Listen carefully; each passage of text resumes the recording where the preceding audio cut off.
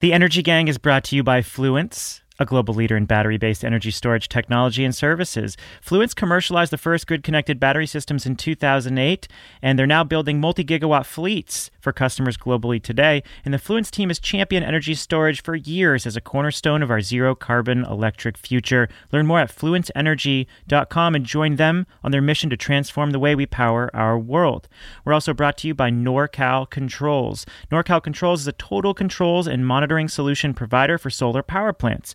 NorCal supports every phase of your project, from turnkey design solutions to post-OEM enhancements, troubleshooting, and training. NorCal goes beyond the vendor mentality to partner with you in building solutions that are flexible, scalable, and completely customized to your current and future needs. Maintain, expand, and scale your solar system anytime, anywhere with confidence. Visit norcalcontrols.net to learn more. Green Tech Media Podcast.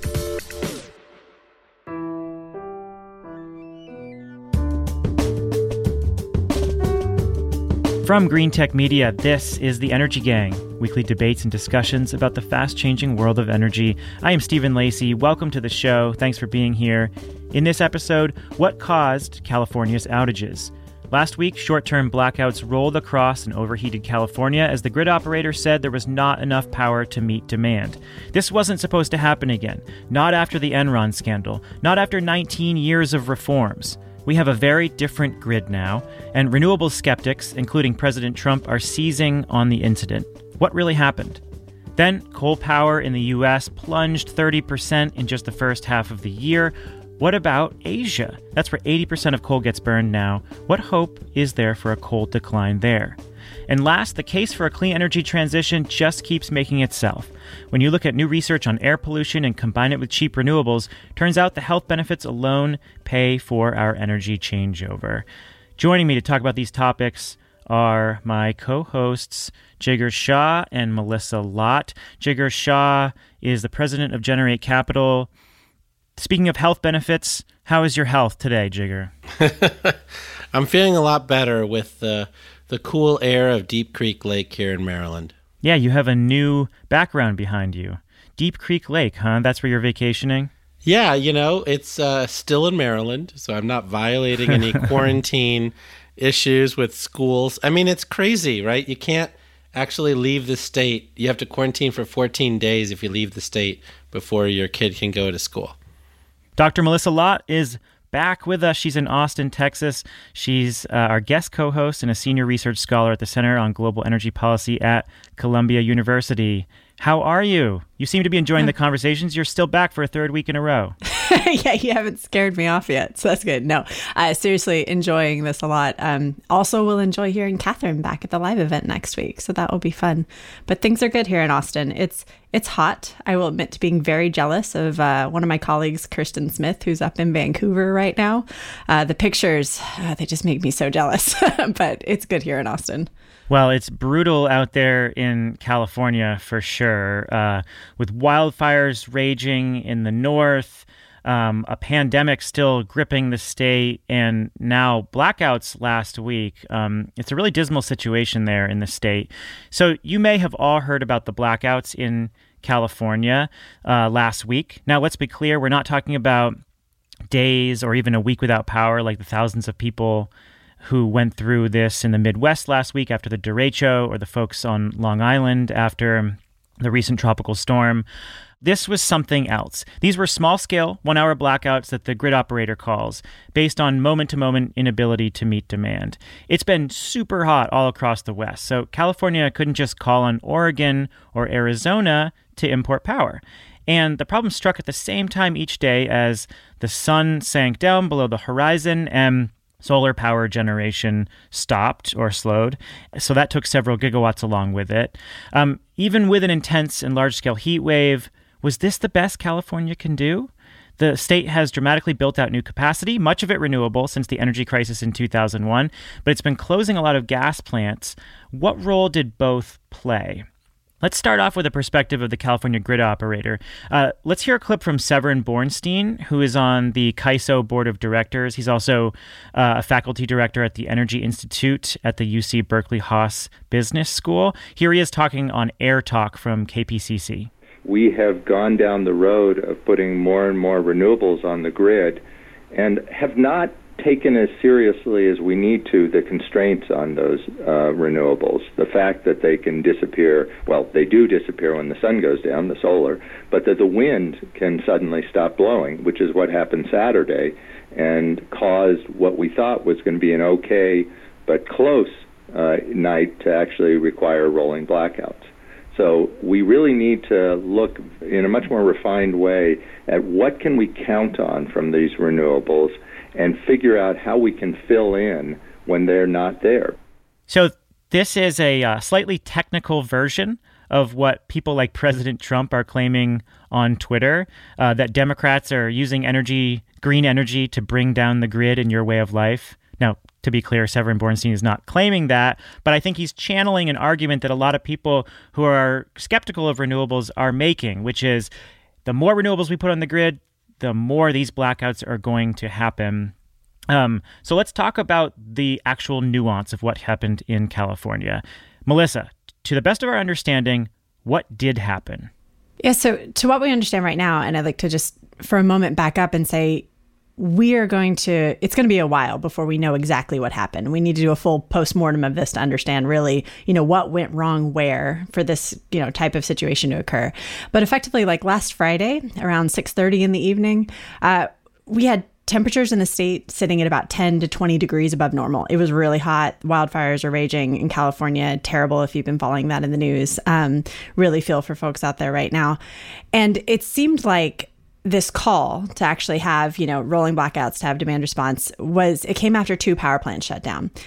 So we saw 2 natural gas plants go offline, and CalISO has specifically cited a lack of access to electricity that's imported from outside of California. So if for those who've been following it, we've seen that this wasn't a localized heat wave. So it was really hot in California, but it was really hot through the region. So California has been increasingly, relying on these imports, and they just didn't have them when they needed them. This continued into Saturday. And, on Saturday, it was instead of 2 natural gas plants tripping offline, it was a natural gas plant and a wind farm that went offline that lost power.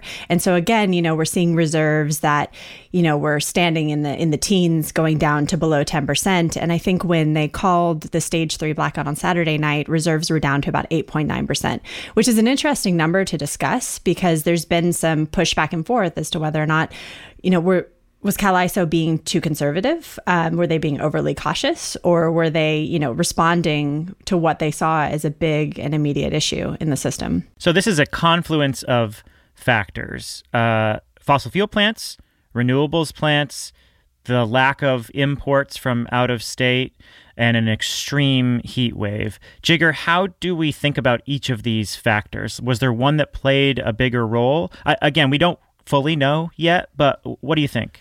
Well, I think it's important for us to have some perspective here. I think we've talked for many years here on this podcast that the way in which our electricity grid operates has to change, right? And so when you have variable renewable resources, right, they are entirely predictable, right? So the sun stops shining in a very predictable way.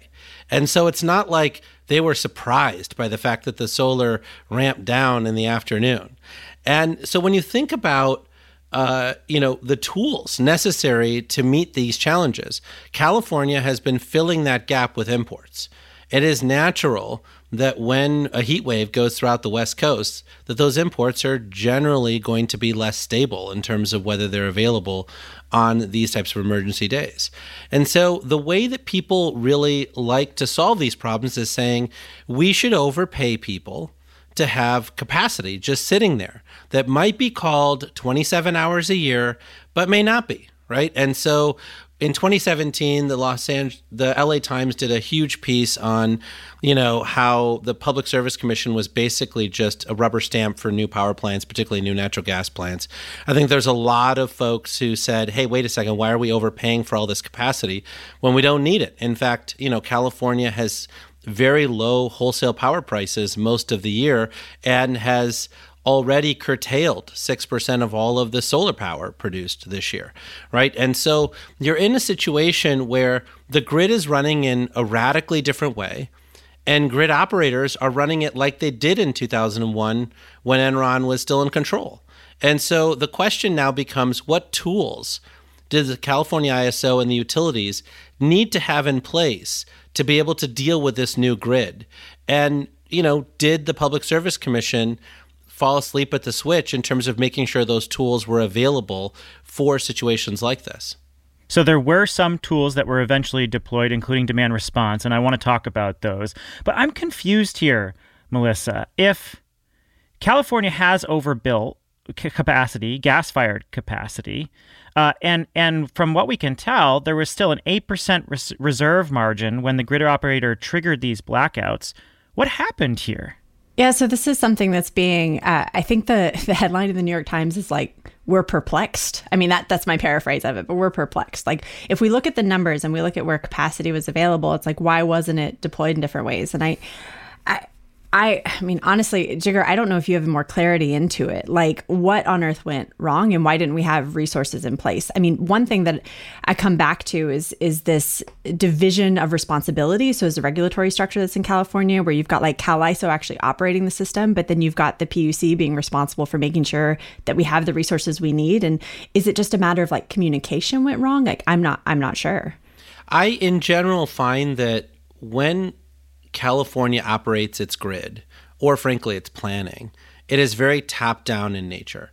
So when you think about the way ERCOT works in Texas, anyone who has a 400 kilowatt natural gas generator behind the meter, HEB has hundreds of them, can participate in the wholesale market. That's not true in California. So they have 2 to 3 gigawatts of natural gas generators and diesel generators that have been installed largely in the last 6 years because of public safety shutoffs and other things.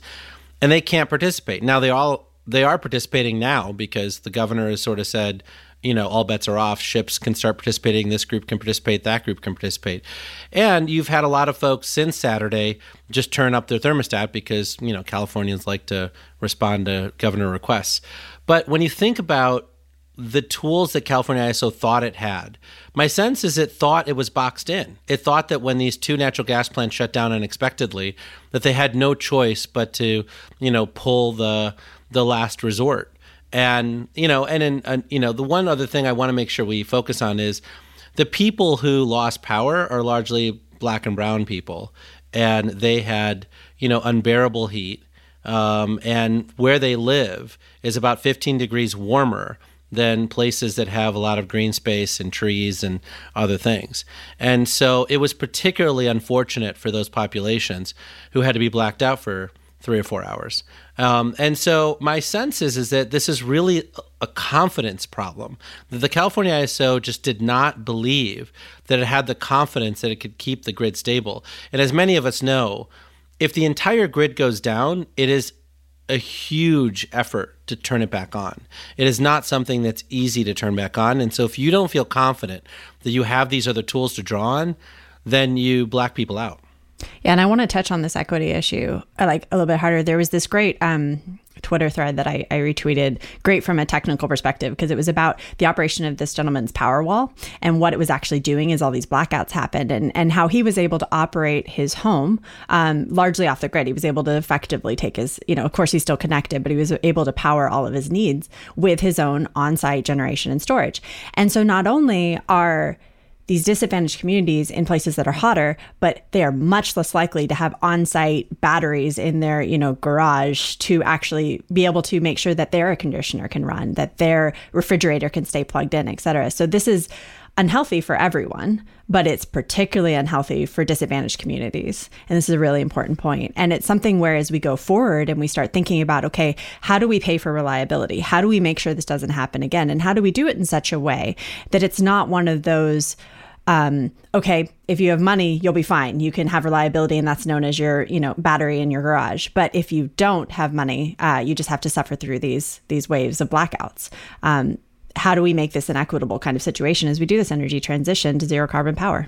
Yeah, that Twitter thread came from Ed Burgess, who's a director at Strategic Consulting, and he talked about how his power wall was automatically operating. And on Saturday, when it looked like there might be more outages, the power wall went into self-power mode, and it started drawing power from the grid in order to be able to power his home in the case of an outage. And so it actually makes the problem worse, potentially. And so he said that he shifted it, but if he hadn't been monitoring it, he changed the settings, but he could imagine that a lot of other people aren't even really monitoring it, and that could cause a major problem when you have these batteries at scale. So it's both a grid management and technology issue and an equity issue. If you have people who can afford these batteries who are like making the problem worse, it causes major problems down the road for folks who can't, afford to fix the situation for themselves. But I think, to be clear, the batteries are not making the problem worse.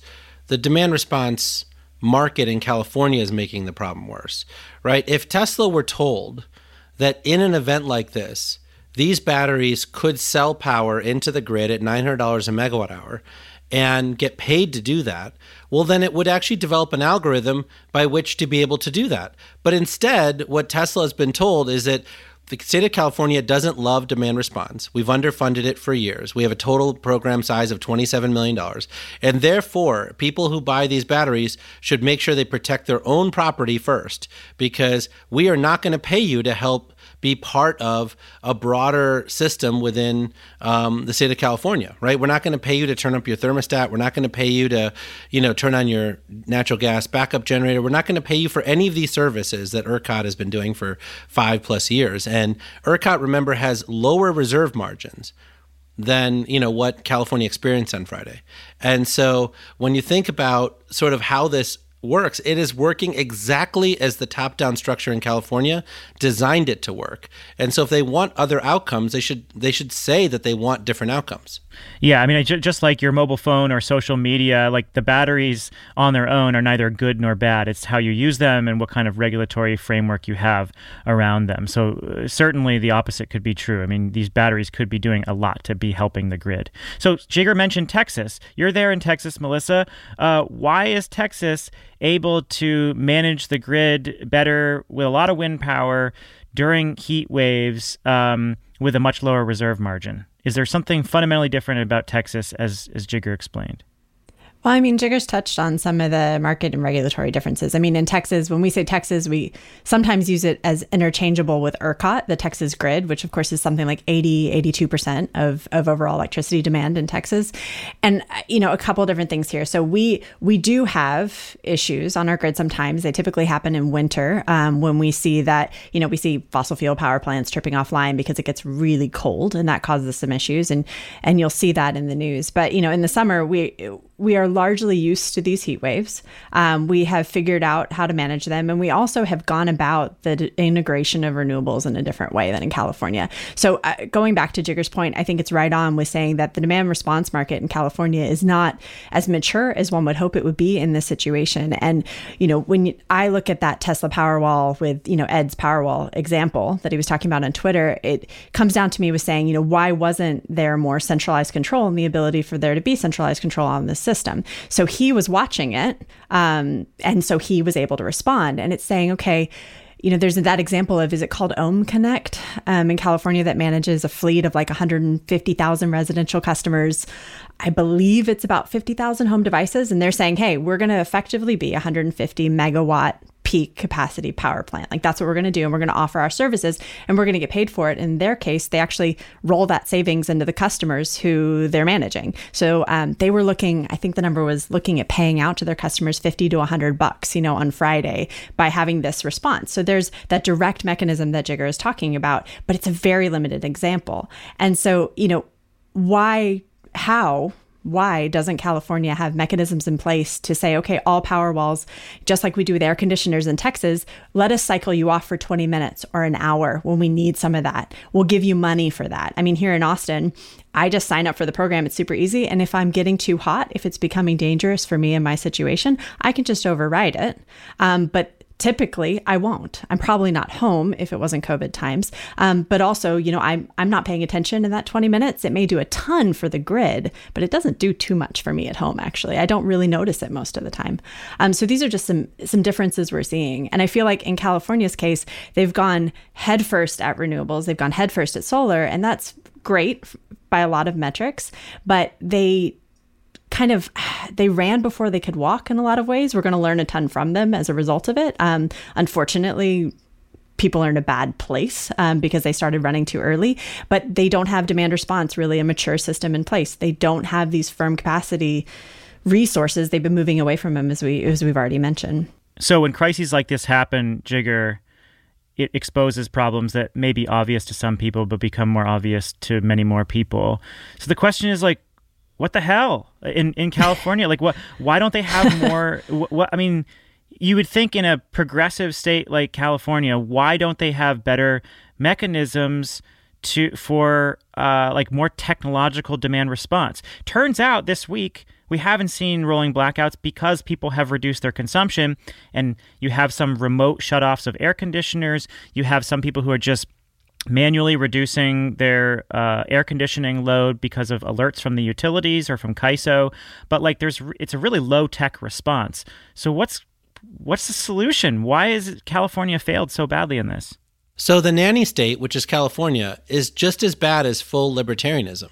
Right? We talked about this last year during the public safety shutoffs. If you're a town or a city in Northern California and you want to protect yourself from public safety shutoffs, you're not allowed to build a microgrid without 17 layers of permission, right? If you own a microgrid, you're not allowed to bid that capacity into the CAISO market and actually get paid for that capacity if and when the grid needs it, right? Like, if you want to do a resource adequacy pilot, unless you're sexy like solar plus storage, East Bay Community Association won't actually work with you. I talked to East Bay and they said, we will never allow natural gas generators as part of our demand response program for resource adequacy in our territory. And I said, but you represent all the customers there. They said, well, yeah, but they can put in their own natural gas generator, but we're not going to give them access to the resource adequacy money that we control. The only people that are going to get that money are people who have solar plus storage backups, because that's what we deem as a nanny state to be the right approach, right? And this is the challenge. You want programs that are technology agnostic. You want programs that say, if you provide this service, we will pay you this money. You don't want programs where everyone says, this is a better technology than that. This is a better approach than that. You want to set up rules by which you actually achieve decarbonization and the outcomes that you want to achieve, but you don't actually prescribe exactly how you do it. When you prescribe exactly how you do it, you get technologies that are in favor and technologies that are not. I'll give you an example. Firm resources matters. 5% of all of the electricity in California comes from geothermal. Guess what hasn't happened in the last 10 years? New geothermal contracts, right? Biomass plants. There are 8 biomass plants in California. The PG&E and Southern California Edison tree trimmers desperately want them open, but they won't pay the 10 cents a kilowatt hour it'll cost to actually keep them open. Guess what? They're firm power, right? And so because we actually focus only on this levelized cost of energy from solar and wind, all the firm power resources have not been developed, and they've actively been taken offline. Forget about natural gas, right? Which we can all argue about in terms of methane emissions, all that kind of stuff. Even waste biomass facilities have been systematically shut down, and all of that stuff has now been put into landfills where the methane will come off of rotting wood and like go into the atmosphere. So we have all sorts of negative consequences from California's top-down regulation. Yeah, and I just want to echo this point that Jigger's making around the hyper-focus on levelized cost of electricity, LCOE. It's interesting. It's a good metric for some things, but I see it frequently being overused. And we say, oh, a solar panel can give me, this price per kilowatt hour, and that's more or less than a firm dispatchable resource. And I'm like, these are not apples and apples. They may both be fruit, but they're not the same thing. And you need a variety. And if you don't, what ends up happening is you go to zero carbon power is it gets extremely expensive. And maybe you're all right for like the first 50, 60% of the transition, but that last 10, 20, 40% is going to be extremely expensive. And California is zero exception in this. The research is very clear on this point. If you move away from firm dispatchable things, you make the entire transition extremely expensive and a very bumpy road. So last question, which is the framing of this issue.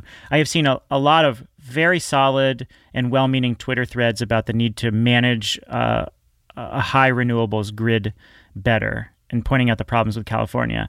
But what I have seen is that they're focusing on renewables, which of course we need to, but we saw 2 major natural gas plants trip offline, and no one's talking about how we need to manage natural gas plants better. Or so like we know when the sun's going to set. The wind stopped blowing on Saturday, and that was a sudden thing that happened, yes. But like these 2 major natural gas plants tripped offline. So why aren't we talking about the vulnerabilities of natural gas plants?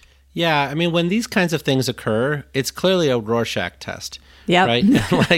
like as soon as like you see it, you're like, wait, where's my talking points? Like, God damn it. Like, Diablo Canyon, right? Like songs, where are the nuclear plants, right? I mean, and everyone basically goes back to their corners and talks about their talking points. And look, I think that when it comes to these kinds of things, I have to like keep repeating myself. This is about making sure that we have the tools necessary to live in a chaotic world. When climate change gets worse, and it's already getting worse in California, which has tons of wildfires right now, has tons of other things going on right now, things will be less predictable, right? I mean, even the wind, by the way, we knew a half an hour before the wind shut off that it was shutting off. So I think the notion that like the wind power just immediately tripped off and nobody knew it was happening was ridiculous. And so we have tools by which to know when this is going to occur, at least a half an hour before that, so then you can ramp up other resources.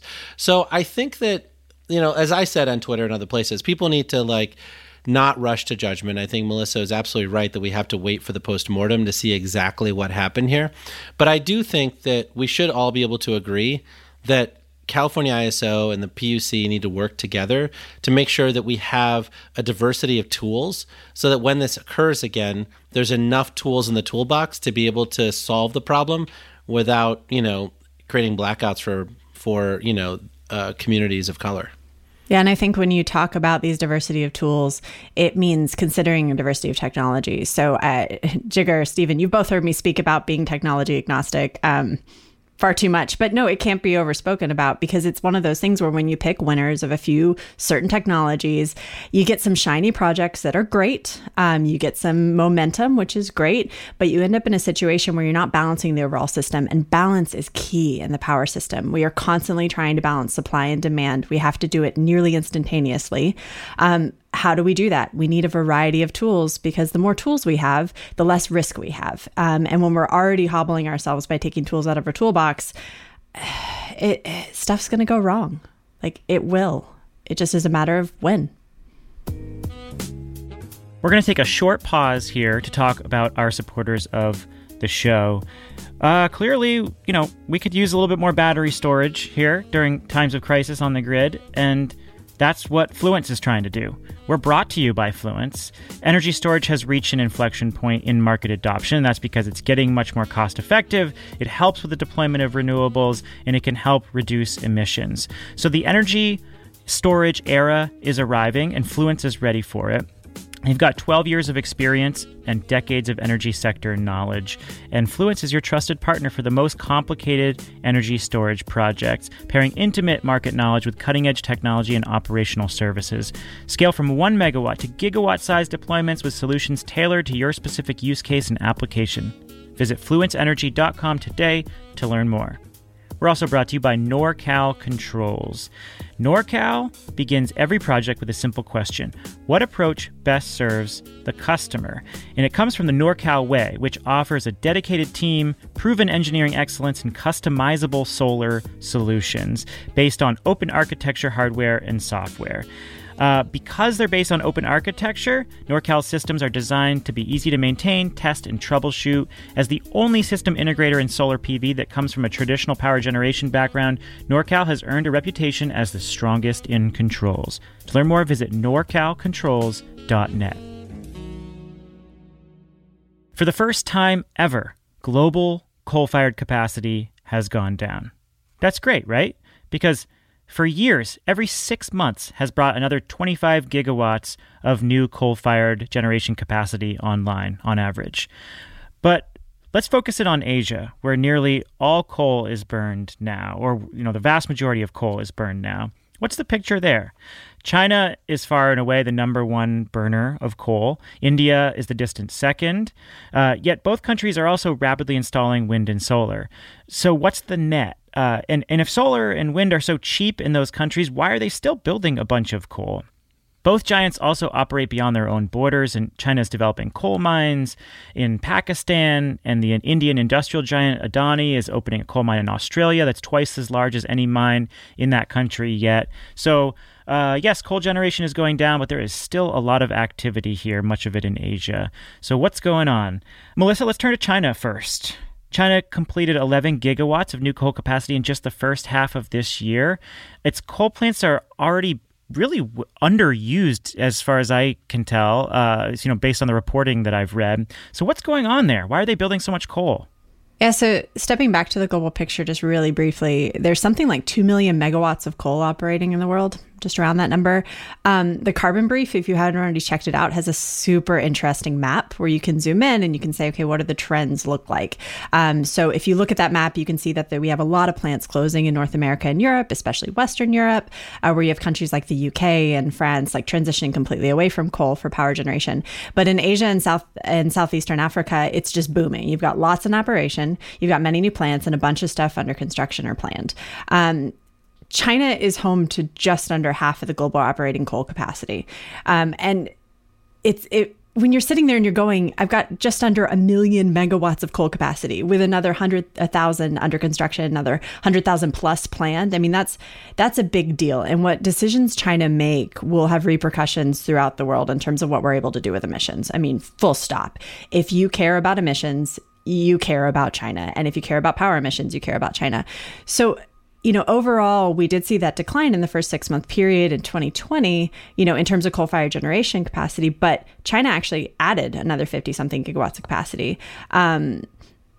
It's China, like coal is not dead in China. Coal is not dead in Southeast Asia. And we see a lot of different dynamics with this. And while generation may be down, coal is still a good resource. It's a good domestic resource. It's a good, thing that they can use to provide reliable electricity to the people in their country, many of whom still don't have energy access, still don't have access to clean, modern energy systems. One of the reasons, like y'all know that I used to work in Asia before I came to Columbia University. And part of the reason I did that is because when I was at the International Energy Agency, in every scenario we did, the sensitivity that mattered is what we assumed for Southeast Asia, including China. Like that is what mattered. And I said, if I'm going to be working in this business for much longer, I need to go there and actually understand what the heck is going on. I need to go into Indonesia and speak to the government there and understand why are they continuing to use coal, even though, their capital city is sinking, so it's not that climate change isn't real, it's they're making different decisions. So in China, you mentioned that China is has not only built and continues to build a lot of plants in their country, they're continuing to fund coal-fired power plants in other countries. So you mentioned Pakistan. It's funding a lot of stuff with its Belt and Road Initiative. And the bottom line is, in terms of this short-term decrease in generation, we're seeing a lot of mixed signals that are coming from requirements to actually get renewables onto the system. Because if you guys have followed that, China's had a massive renewables build out, a lot of which wasn't tied to the grid for a while, or then it was, and it was being curtailed. And now there's increasing pressure to actually get those electrons onto the system to improve air pollution, et cetera. And so that's affecting coal plants. But that does not mean that coal is going away in China. That does not mean that they're not continuing to invest. And I would say one key difference that I see in conversations, and when I'm speaking to David Sandelow and Philip Benoit at the center, who focus on these areas and these issues, the difference comes down to how we look at the economics of coal. So we can do this levelized cost of electricity that we spoke about in the first part of the show. We can talk about how much cheaper renewables are than coal. But at the end of the day, we're talking about state-owned enterprises. We're talking about different financial models, different calculations, and coal still makes sense in a lot of this region. Jigar, what about India? So if we remember back to when Narendra Modi came into office, he talked a lot about solar. He was like, we're going to electrify the country. We're going to get solar systems to everybody who needs one. It was a very hopeful message. He engaged in global climate talks. And now he's saying, we want to bring coal out of lockdown. Now coal is going to be central to India's pandemic economic response. He's always had an emphasis on coal, but that's accelerated. And despite a lot of the, macroeconomic analyses showing that solar and wind are cheaper than building new coal plants in India, coal is still central. So what's going on there? Yeah, India is a much different case than China, right? So, over 50% of all new capacity additions for the last few years from India has come from renewable energy. So it's not like they're building a lot of new coal. In fact, in the last 5 years, I think they built about 2,000 megawatts of net new coal, net of retirements. And so India is not growing its coal fleet, even though it keeps announcing 40 new coal plants. None of them seem to get built.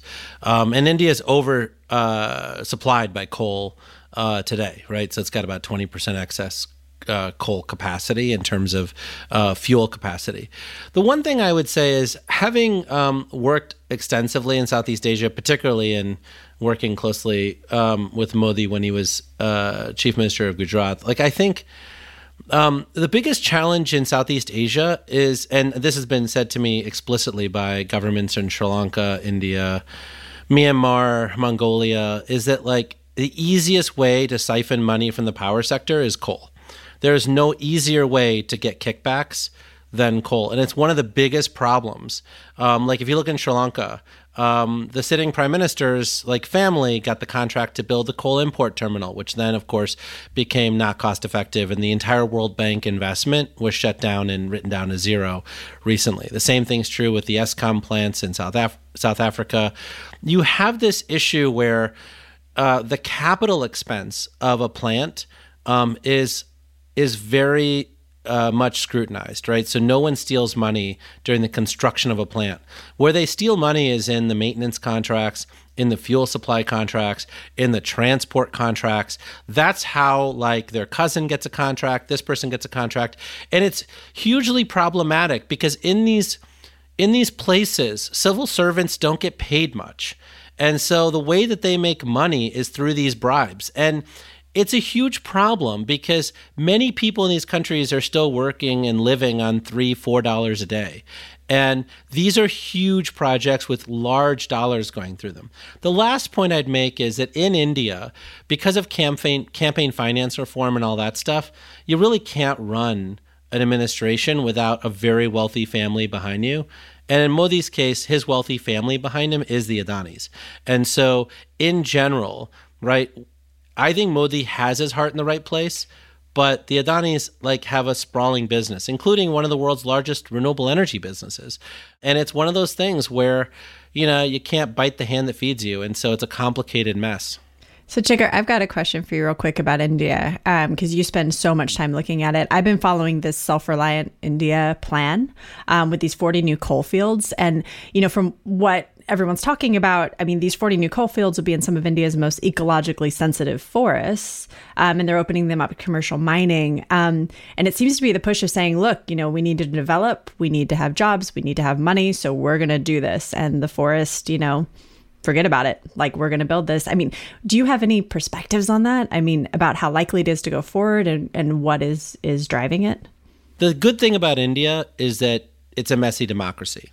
And so my sense is you will literally have hundreds of thousands of people that squat on these lands and make it almost impossible to get these things done. I don't know that that's going to happen, but you find that in India, they save themselves from the worst instincts in these areas through civil disobedience. And so my sense is this will be no different. But I posted this on my LinkedIn page and I got hundreds of thousands of views and tons of my friends from India going this embarrasses us too.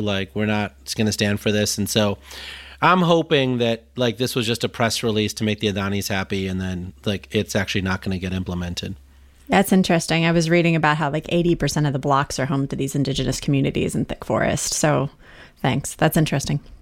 And Melissa, what about Japan? The post-Fukushima era has brought a ton of new coal development in Japan. Why so many new coal plants planned there? Yeah, so Japan's interesting. I lived in Tokyo before I came back to the United States, and was working at the Asia Pacific Energy Research Center. And it's interesting because people focus a lot on coal in the context of Fukushima. So Fukushima in 2011 left the country in a tough place with its nuclear program. So it essentially was shut down. Generation dropped from around a third of the generation mix to 3%. It was a bad situation. But let's back up from Fukushima and just to the fundamentals of Japan. Japan is an energy poor country reliant on imports for the bulk of its energy needs. So right now, when you look at the coal picture in Japan, Meti and others are saying, well, we're going to build these new super efficient coal plants, and we're going to shut down something like 100 inefficient coal plants.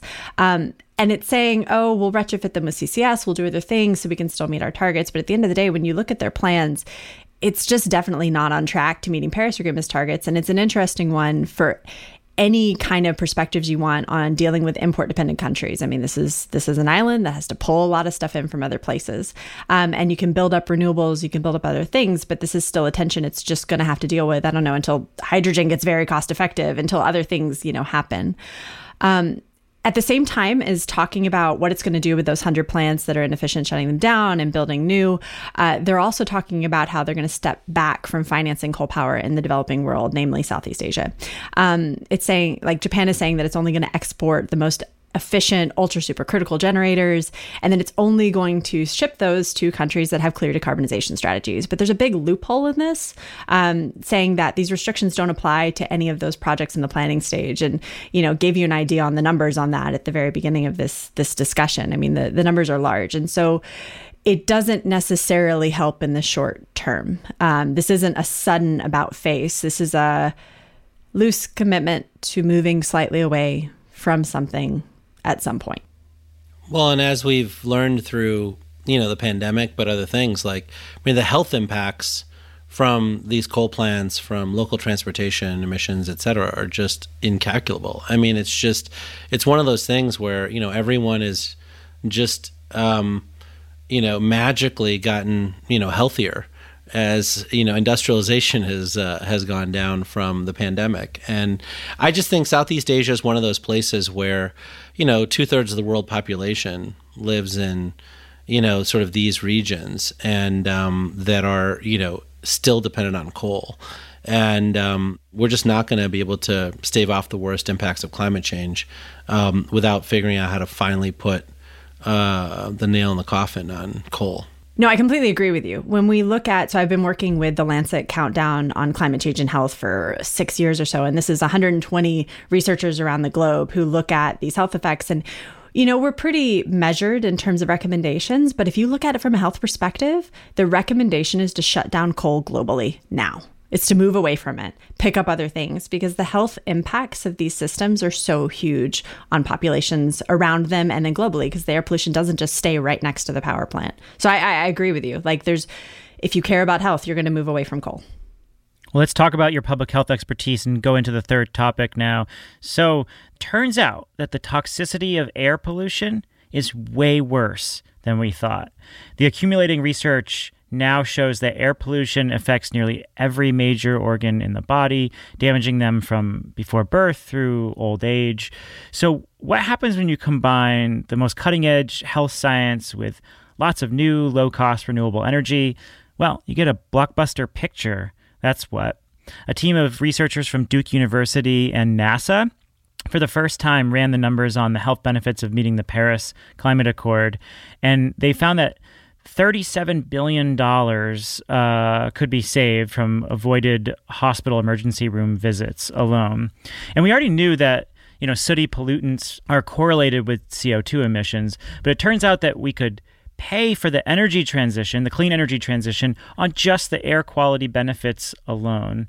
And as Melissa said, this is an area that she has been focused on. So, Melissa, summarize this new research for us. What is it telling us?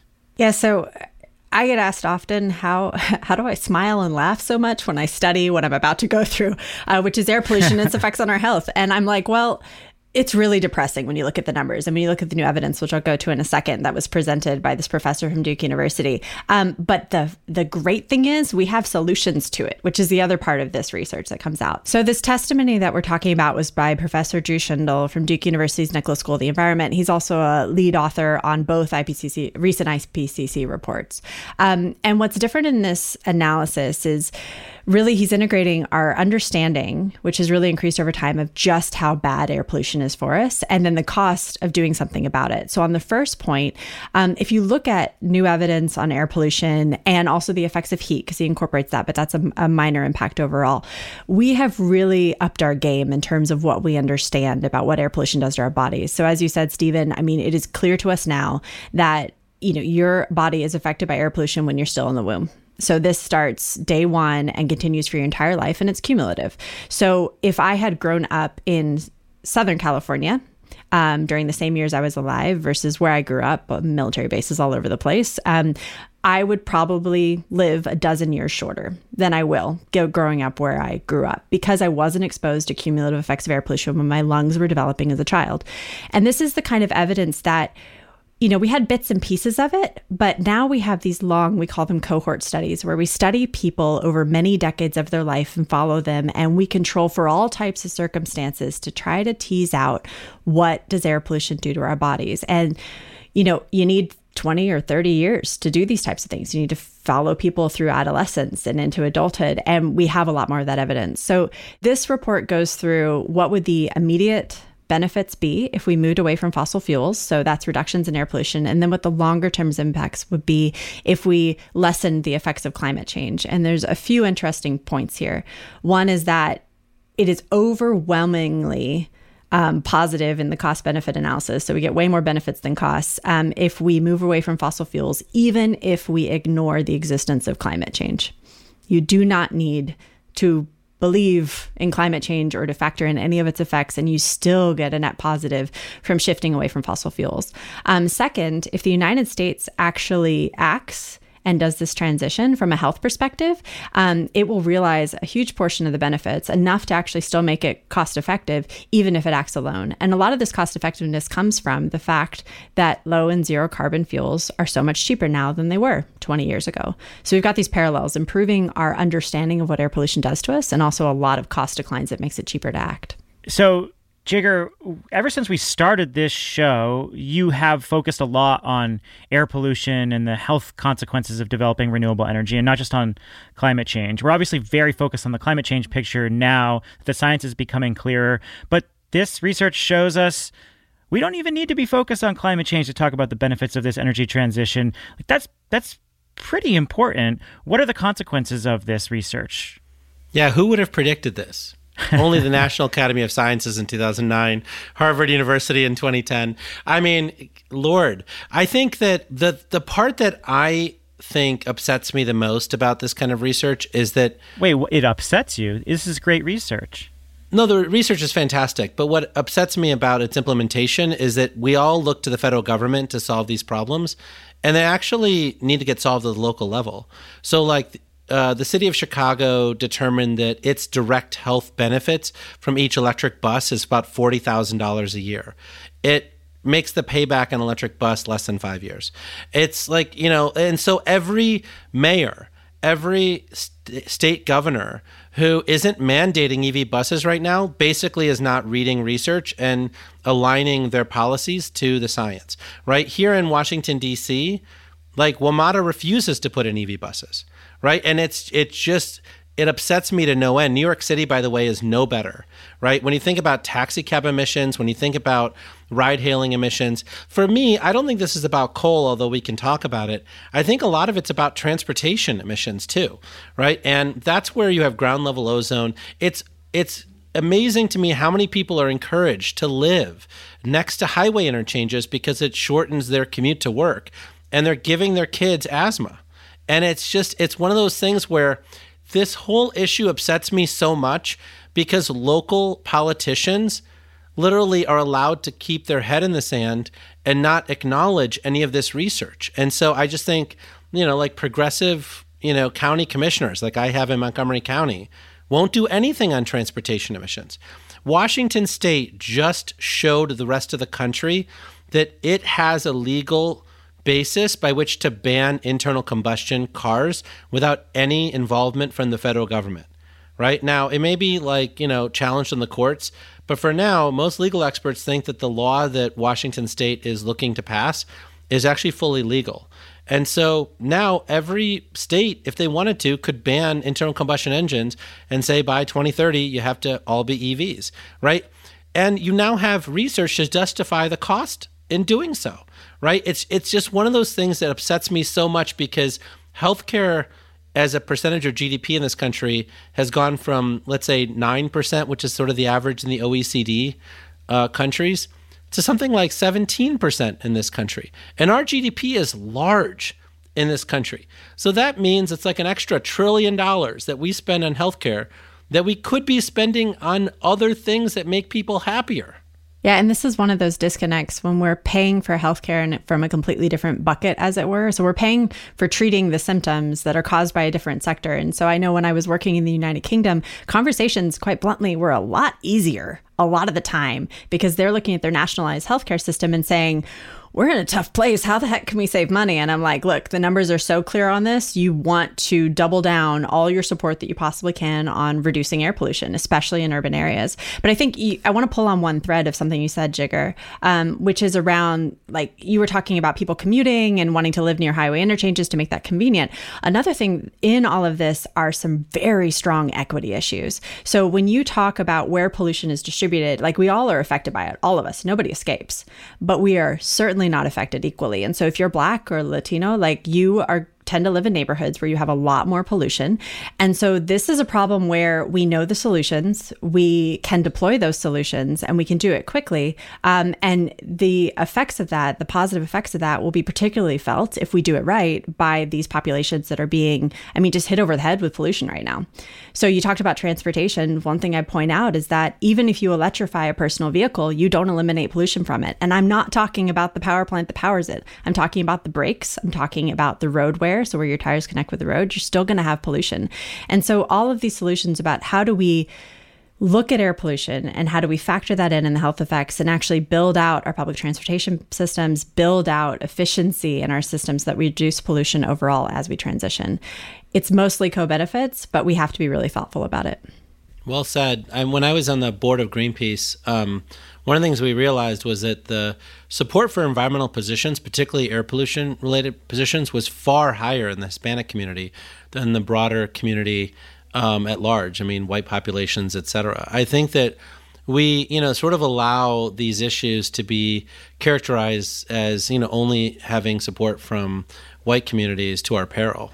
In fact, I think that Hispanic communities are more active and are critical to a lot of the local activism that, was used to shut down the coal plants in downtown Chicago, in many of these places. And so, part of, I think, what we miss with some of these equity conversations is that it's not, sort of white communities going in and saving Black and Hispanic communities. It's more that these communities themselves want the ability to, improve the situation around where they live. And there's all these structural challenges that politicians are throwing in the way that, sort of slow down that progress.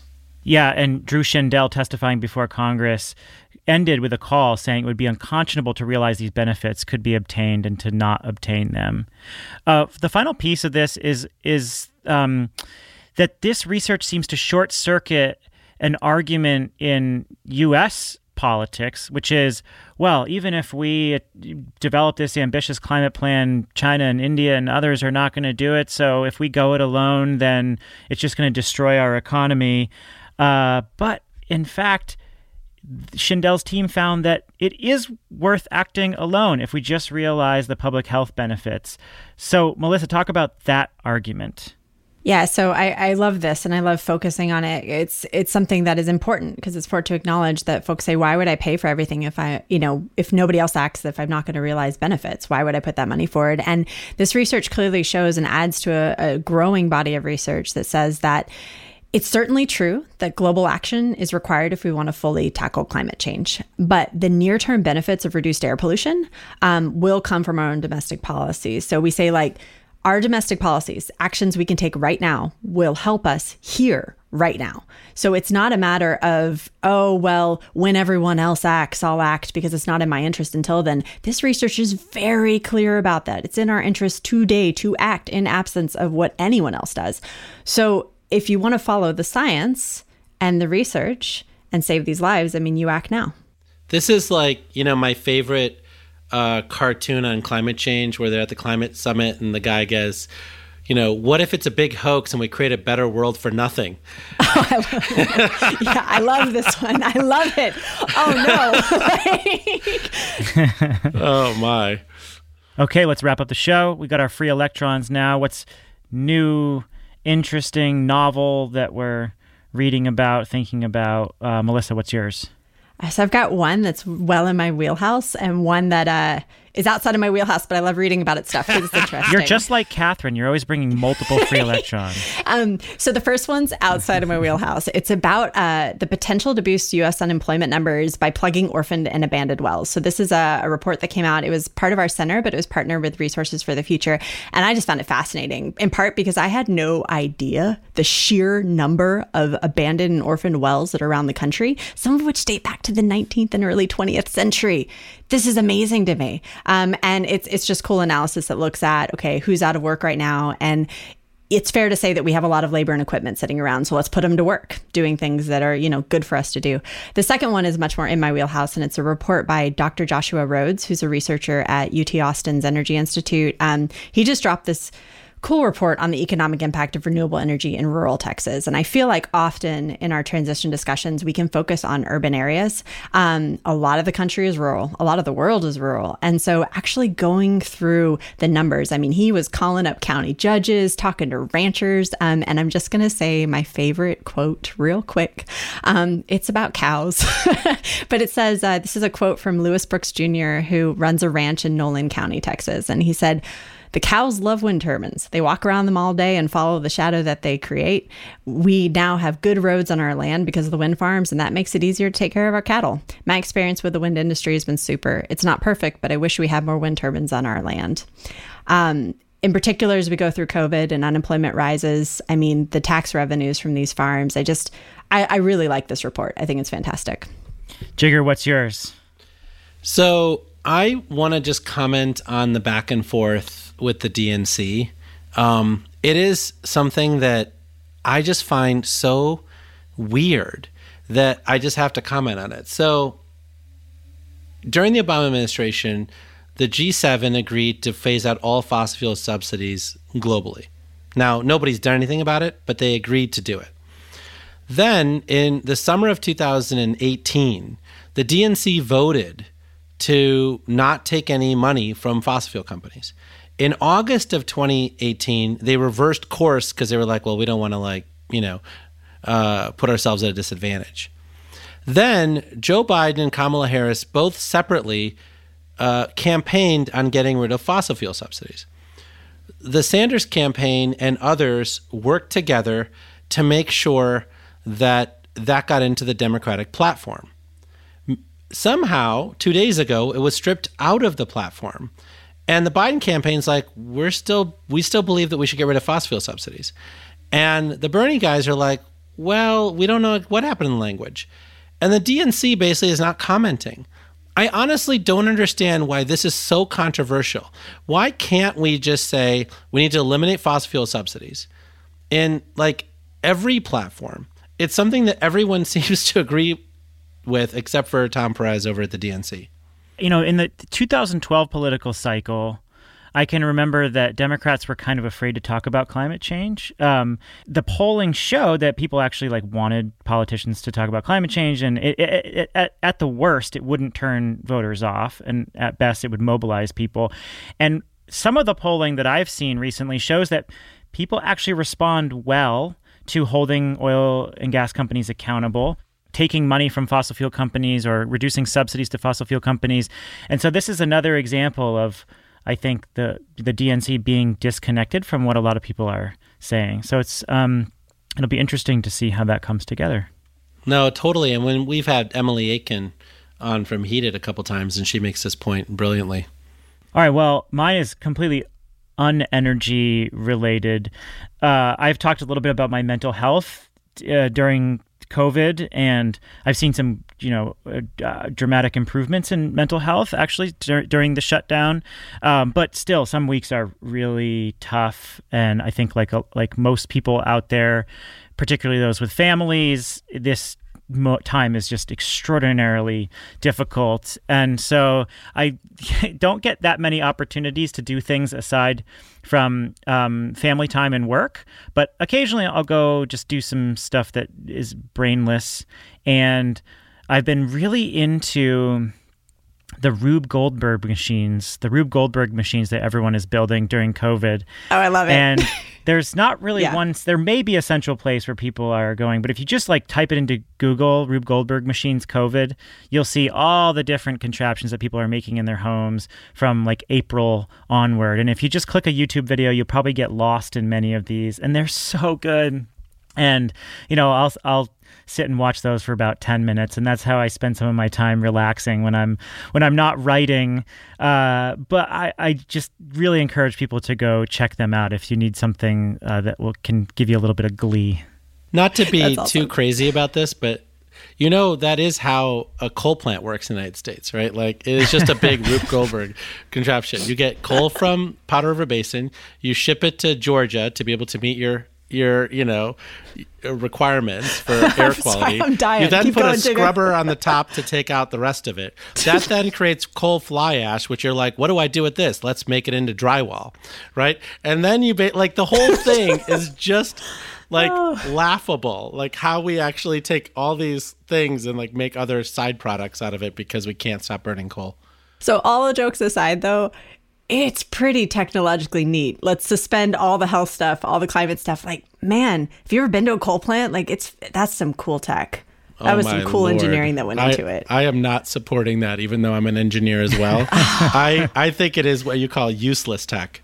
It is basically like, we should just not do this in the first place. But if we are going to do this, let's figure out 83 ways to solve the original sin. I feel like we could have an entire session on that one and just talking about that. But we should have a session on that.